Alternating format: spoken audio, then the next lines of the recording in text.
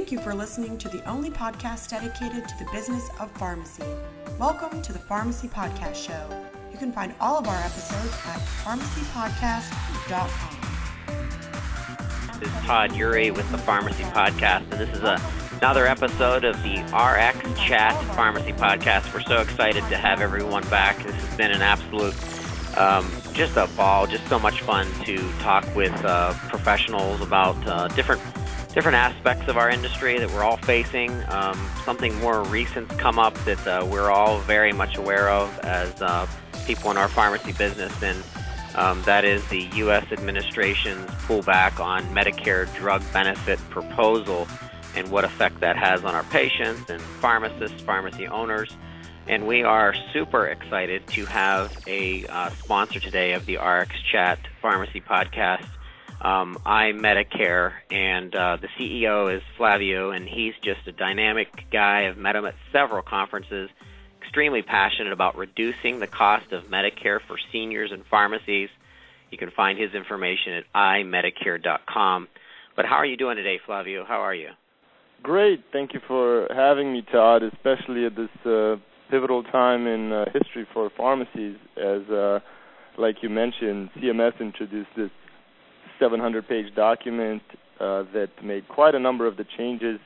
The NCPA and a lot of pharmacy organizations have been trying to push forward for years, so it was an exciting time that people put in their comments and everybody contributed. But like you said, a few days ago, I believe it was yesterday, actually, the CMS announced that they would not be going forward with this proposal due to an even greater outcry, 20 senators and more, and a lot of the PBM efforts lobbying against it. So it's really a critical time to talk about this.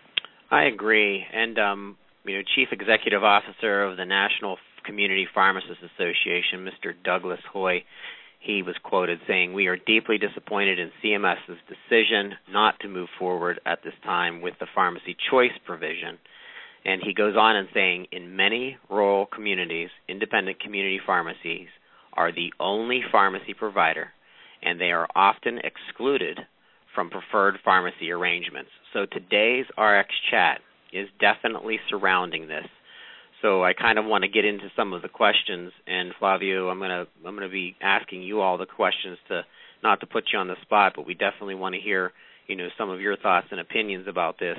And we also want to just thank again our co-hosts, RX Wiki, for always helping us in coordinating this RX Chat. We're so excited to have them getting behind this and pushing this. And we also want to just thank the participants. You guys are just incredible. You ask excellent questions, and you really keep us thinking. Eriko and Mia and Steven over at RX Wiki, we're always scratching our heads saying, how do we keep bumping this to the next level? So with that, let's get into the questions, and we'll go through them, and we're going to give Flavio, you the first ability to ask or answer those questions, and we'll start reading through some of the tweets that have come through. But question number one is, how have preferred networks affected the business of pharmacy?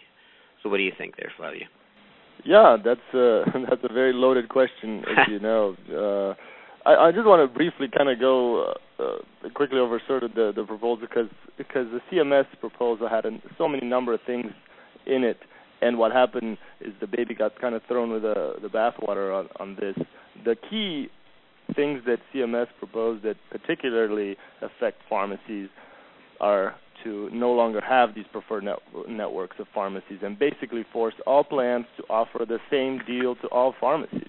People might not even know that the deal that, say, WellCare offers Walgreens is not available for any independent. Even if they wanted to accept the same prices and have the same copays, it's not available to them. And so CMS proposed, hey, let all pharmacies have that, and if they want to take a lower pay and to have those patients and be in the preferred WellCare network, let them be in it.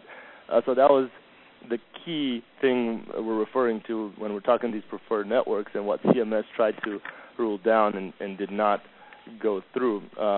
Unfortunately, the thing that got a lot of press and lobbyists kind of hung their hat on and what eventually brought down the whole proposal is it also lifted the protected class definition from a few drug classes. So basically right now, any antidepressant or immunosuppressant has to be covered under Part D by all plans. And so CMS kind of lifted that and said, look, plans can choose which ones to offer. They have to offer a minimum amount, but they don't have to do every single one of them. And so what happened is it really created this outcry for folks wanting every single antidepressant and immunosuppressant to be covered, and that became more of the issue that kind of brought down the other pieces that people didn't understand as well in the government, such as the preferred networks issue that is a huge issue to pharmacies. And why is it a huge issue? The first question, like you said, well, basically what's happening right now with preferred networks is, like I mentioned, Walgreens has a deal with that WellCare. Independents are not able to have it. And moreover, let's say, Todd, you're a pharmacy that goes to a happy independent. Let's say you're going to Mike's Pharmacy, and you love Mike, you have a great relationship, but you're on the WellCare plan. You know, WellCare is covering your medications. What's going to happen is WellCare is going to send you a letter right now that says, hey, Todd, stop going to Mike's Pharmacy, go to Walgreens. They're basically pushing you to go that way. They're telling you, hey, you're going to have a little lower copay on your cheap generic drugs. But it doesn't tell you what the copay is going to be for, let's say you're taking some more expensive drugs, or you go in the donut hole, or there's a number of things that can affect your overall pay, but they kind of lure you in with that $0 copay or lower copay at Walgreens and basically push you over that way, causing your friend Mike and his independent pharmacy to lose your business and not be able to see him anymore. And so that's what really upsets and angers a lot of the 24,000 independent owners out there. That's excellent point. And you made comments about something being inserted into a much larger bill with so many components to it. And how many of those senators that were involved in the decision really understood the specific factor of patient choice and the specific factor of these pharmacies in different parts of the United States, which are the only service provider for their patients, who have been going to this independent pharmacy and this community pharmacy for years and years and years, and all of a sudden this network comes out and it doesn't allow them to continue to have that care. That little piece that's put into this much larger piece, that's why it irritates me when they come out with such big proposals that have so many components to it. I certainly hope, and I'm sure that we will, as an industry and the NCPA, and move forward with talking about specific patient choice rather than these closed-off preferred networks. And it really brings us to that question number 2, which is, how aware do you feel pharmacists are of how payer issues affect patients and pharmacies? And, you are in this business, Flavio, and you have to understand the background. There are pharmacists that, work at pharmacies who really don't know the ins and outs of how this payer issue really affects patients and pharmacies, because they just want to go and care for their patients and do their job. Pharmacy owners, on the other hand, are definitely a little bit more aware. But you just said that proposal was 700 pages. So when you start trickling down in how that affects the patient and pharmacies, it's really hard to put your finger on it. So what's your opinion? Yeah, definitely. You're absolutely right. The independent owners are definitely more aware than a chain, even a small chain would be, because see, when you walk into the pharmacy and refill your medications, they see the number on the screen. The number on the screen is what you're going to pay, but also what that particular plan's PBM is going to pay them. And look, we're in this business and we see it every day. What we do, we compare Medicare plans and help them increase reimbursements, help pharmacies increase reimbursements from those plans, and we see it every day. A patient coming in, for instance, the pharmacy would be losing $50 a prescription when a patient refills hydromorphone on ARP, and that's $50 you're losing. I don't think patients realize that the pharmacy could actually be losing $50. They could have been, let's say, paying $70 to get the hydromorphine, and AARP plan gives them back $20, and so they're practically losing $50 flying out the door. Whereas on another plan, let's say Aetna, for instance, they might actually be making $50, so the plan could be paying them $120, and that's just crazy to think of it from the outside. It's like if you were selling shoes and you didn't actually know whether you're going to be paid $1 or $100 for the shoes you're selling, and it's a great reality at what these plans are doing, and reimbursements affect them, and they are hyper aware of which plans are. I can tell you right now, you go to an independent, you tell them, what do you think of how Humana is paying you? They'll know right away. Right. On average, Humana is a bad plan for them. Right, and that's echoed throughout today's RX chat. We have at Professional Farm, who's been a participant in the chat for some time, and they put depends on what setting the pharmacy's practices in, obviously, and then we go up the feed, and we see Trial Card, and they're at Trial Card on Twitter, and it says independent farms are more aware than chains, where patients fill their prescriptions should be personal choice, not controlled by covered plans, and that's how we all feel. If we could communicate that to some of these senators that have to go back to their constituents and give answers to patients who are upset with this, and if they heard it that way, that it was limiting choice, then I think we could pull it out of the proposal and really submit it as its own ruling, rather than embedding it in something so gargantuan. Question number 3, Flavio, is how do patients react to price fluctuations between zero copay and the donut hole? So that's a question that was designed and put together by you, and it was an excellent question, so I'm interested in hearing your answer. Thanks. Yeah, and I'd love to hear other folks chiming in, calling in, and talking about their experiences, because, like I said, we have 1,200 independent pharmacies using our product every day, and I know every one of them has a lot to say about each one of these issues. But you're right. When the patient walks in the door, they don't know what they're going to pay either. It might be their copay, which, let's say, it's $5, $10 copay. But like you said, once they reach a certain level of drug spend in that year, they go into what's called the donut hole, where they're paying 47% of brands and 87% of generics, roughly. And so their price might go from that $10 copay to $100 or more. And you can imagine a senior on a fixed income being extremely surprised when last month they got the same drug for $10, now they have to pay $100. And so, needless to say, they blame the pharmacy. They don't know PBMs and plans and all of donut hole explanation of pricing. So they basically look to the pharmacy and say, hey, why are you charging me more for this medication? And it's unfortunate because, like we talked about, the pharmacy has nothing to say in the matter. They're completely helpless in affecting that. And so patients are kind of upset, and the pharmacy has to kind of explain to them how this works. And not to give a plug to what we do, but basically that's what we do. We, in 1 minute, have an application that shows the patient, look, here's where you would go into the donut hole. Here's where you have to plan ahead of time, and your medications are going to cost more. But also, once you spend a certain amount in the donut hole, you get out of the donut hole, the gap. And so, because some patients stop taking their medications. When they see it's $100, they say, oh, look, I can do without it. I'll just go home. And that's bad for everybody. It's bad for the system, the pharmacy, the patient, their health.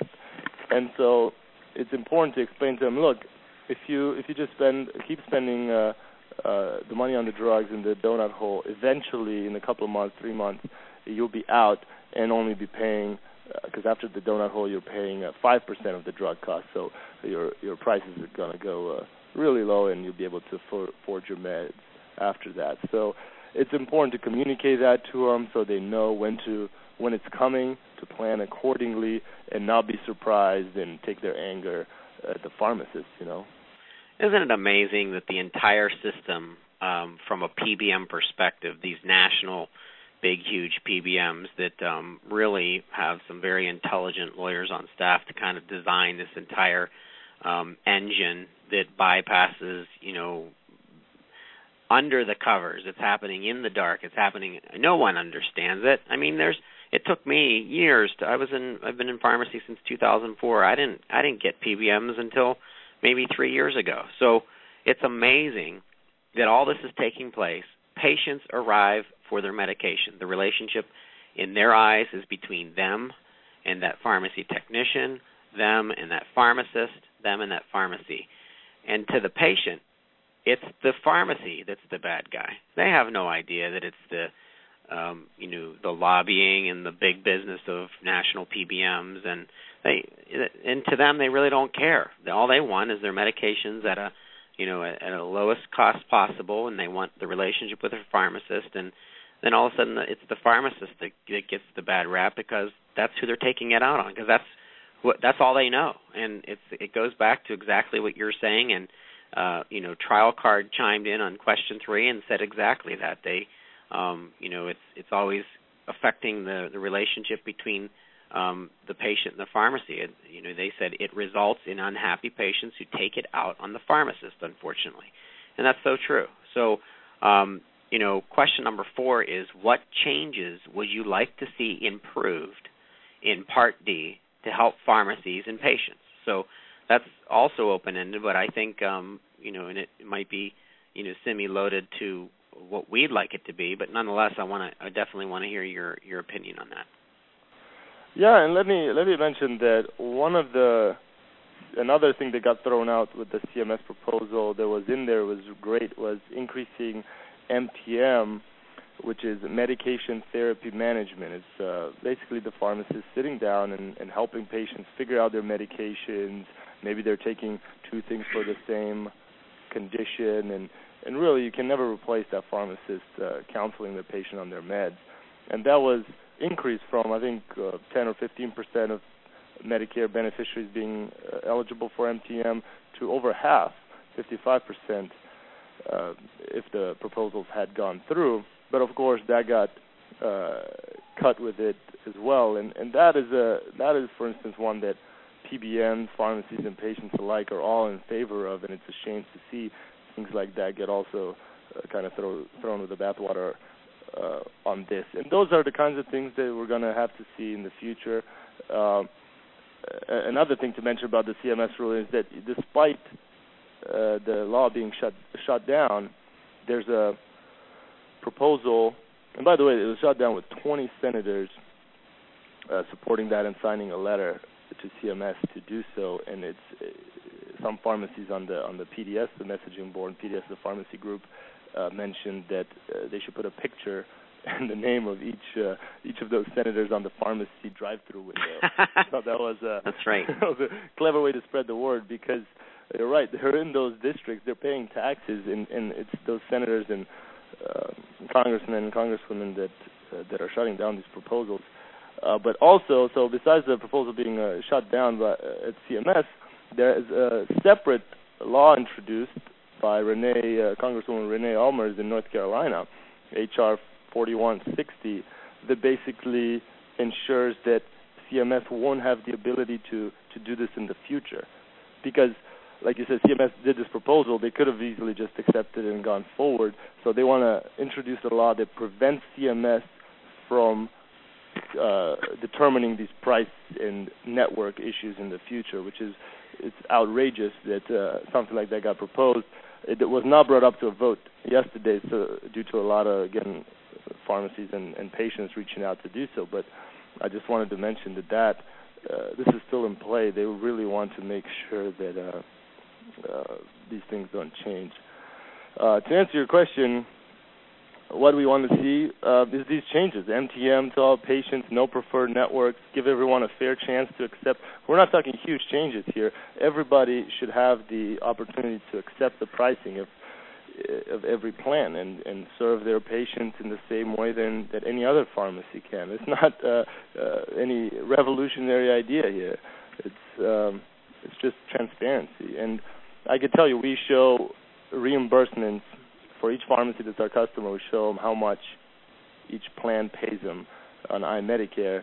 And that pricing is updated every 2 weeks. Every 2 weeks, each plan submits their pricing to CMS, and that's what we're displaying. And as you and a lot of your listeners know, pricing can change more often than that. PBMs might change pricing on an hourly basis for some drugs, and so we have to force those plans and PBMs to update their pricing more frequently. Again, we do everything and use multiple sources and quality assurance to always show and estimate how much a pharmacy is going to get paid for a drug on a given plan. But transparency is far from complete on this. There's so much more to be done, and again, we have to work a tremendous amount to show this pricing that like I mentioned before, it's like you're selling shoes and you don't know what you're going to get paid for it. It should be pricing that's available to everyone. Right. Mr. Kurt Proctor, who's part of the NCPA team, and he's a champion for community pharmacies, and always like him in his thoughts, said to answer number 4 to the question, what changes would you like to see improved in Part D to help pharmacies and patients? And he said CMS to implement the rule they proposed that NCPA worked so hard for on behalf of community pharmacy, torpedoed by election politics. I'd like to actually get the actual proposed information, which I'm sure is available. So what I'll do is I'll try to find that and post that up on the podcast with regards to some of the links that we're going to include under the episode that's been graciously sponsored by iMedicare. So that'll move us to question number 5, and that is, what do you believe are the most impacting next steps for pharmacists and pharmacy owners on this pressing subject? So what do you think, Flavio? If you have the ear of pharmacy owners out there who listen to the show, pharmacists who listen to the show, and what's the battle cry? What's the next steps for pharmacists and pharmacy owners on the pressing issue we all have? That's a great question, and again, I'd love to hear what other folks have to say, and your listeners, and the people dialing in, people on Twitter. I think there's many things to do that are incrementally going to affect things in the long term, like lobbying, continuing what we've done to get this proposal out, make sure each senator in Congress, man and woman that opposed it, knows what a large issue this is for their community.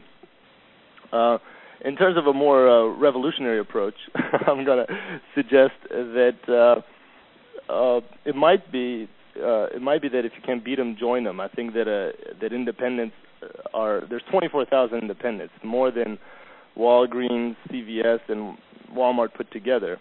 And I personally think that independents could start their own Part D plan, just like Walgreens has and CVS has, and even Rite Aid this last year introduced a new Part D plan that has them as preferred. And so, while it is like herding cats in terms of a number of independents, putting them all together, everybody's on the same page on this, and the power that plan would have, owned by independent pharmacies. Again, there has been some effort in the past to do that, but never owned entirely or majority-wise by independent pharmacy. And I think something like that would have a huge impact if you have all the independents in a preferred network and chains is non-preferred. So if you think of the letters WellCare sends to patients pushing them to Walgreens, basically having a plan that is the opposite of what they do, I think would be a powerful impact. Again, that's a pie in the sky and a big goal, and I think a major change. But I do think it would be effective in the short term. What we could do is continue these efforts, like you said, like we're doing right now, is making sure people know this, both pharmacies and their patients and their representatives in Congress. The only reason these preferred networks still exist today is because of politics and lobbying and the 20 senators that opposed it. And so if those 20 had not done so, either by their constituents reaching out and making sure they know this and don't sign that piece of paper, we would not be speaking about this today. So it's important to continue pushing on the politics side and the lobbying side, but also kind of thinking big in terms of what can we really do to change the game entirely for independent pharmacies. At the end of the day, independent pharmacies have a huge competitive advantage to chains in terms of customer service, delivery, the MTM we talked about. I've personally driven to over 200 pharmacies, independent pharmacies, in the last year, and I've seen patients so happy and satisfied. I've seen a patient drive 2 hours. 2 hours. You know, she's in her 70s, driving 2 hours to see her independent pharmacist. Wow. And that's something like, who drives 2 hours to go see CVS or Walgreens? You know, I think it's just a natural competitive advantage. The small business thriving against the chain. The chain has a competitive advantage maybe on price sometimes, but you can't deny their huge competitive advantage on customer service, taking care of the patient, sitting down and consulting them with iMedicare, for instance, on their plans, on their questions whether a drug is covered or not, whether there's a prior authorization or a step therapy on a drug, all those questions that normally they might not be able to answer, or have to call the insurance plan and stay on hold for half an hour to find out whether a different drug is covered. Now you can kind of consult them to right then and there, provide an excellent customer service, and gain more patients, you know. Yeah, from the Twitter chat, we had @BU Farm Student, and they commented on question number 5, and they said, I think it starts and ends with the dollar, money. After all, it's coming from patients' wallets. Educate them, and they will fight.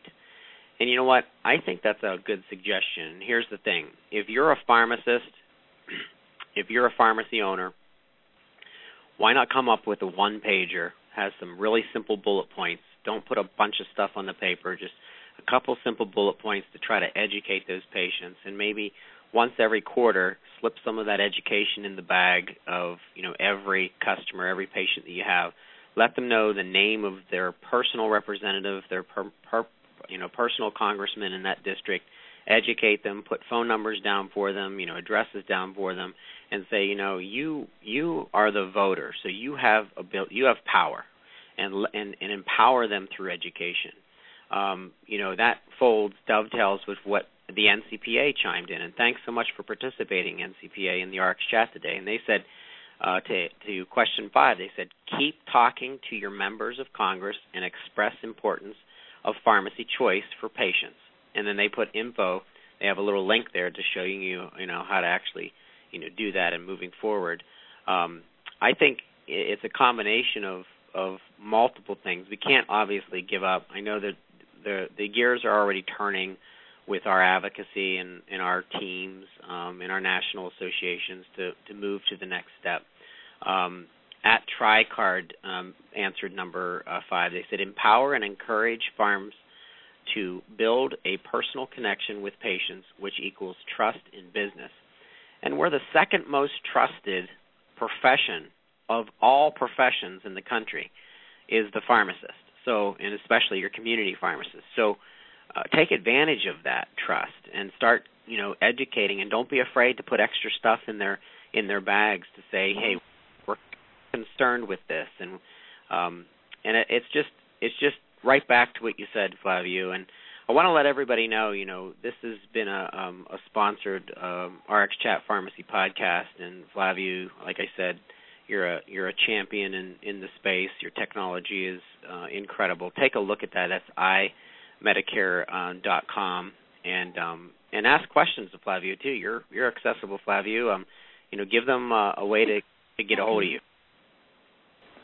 Yeah, I'm at Flavio at iMedicare.com. That's F as in Frank, L as in Larry, A, V as in Victor, I-U at iMedicare.com. It can also be reached at sales.iMedicare.com.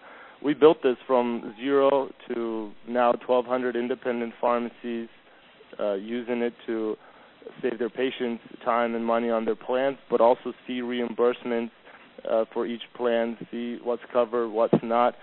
Because it's important to know which plans are the ones. Not every plan is bad, and so it's important to see which plans have those preferred networks and push patients away from your business. see which ones reimburse more or less. Like I mentioned in the hydromorphone example, there's many like that where you could revenues by thousands of dollars. So see you on Medicare.com. I'm glad to be a part of it. Thank you so much, Todd, for all that you do. We want to thank Flaviu for sponsoring today's RX Chat. This is an extremely important podcast to get out regarding CMS's decision on proposed changes to Medicare Part D and the effect on pharmacists, pharmacy owners, and of course our patients. So thank you to iMedicare. You can find iMedicare at imedicare.com. Research that technology. And I want to thank RX Wiki for being our RX Chat co-sponsor. And please get involved. Go out to Twitter if you don't have a Twitter and do the search for hashtag RxChat. You'll see all of the information on today's conversation. Spread this podcast out throughout the industry to your industry cohorts and associates. And we thank you for listening to the Pharmacy Podcast.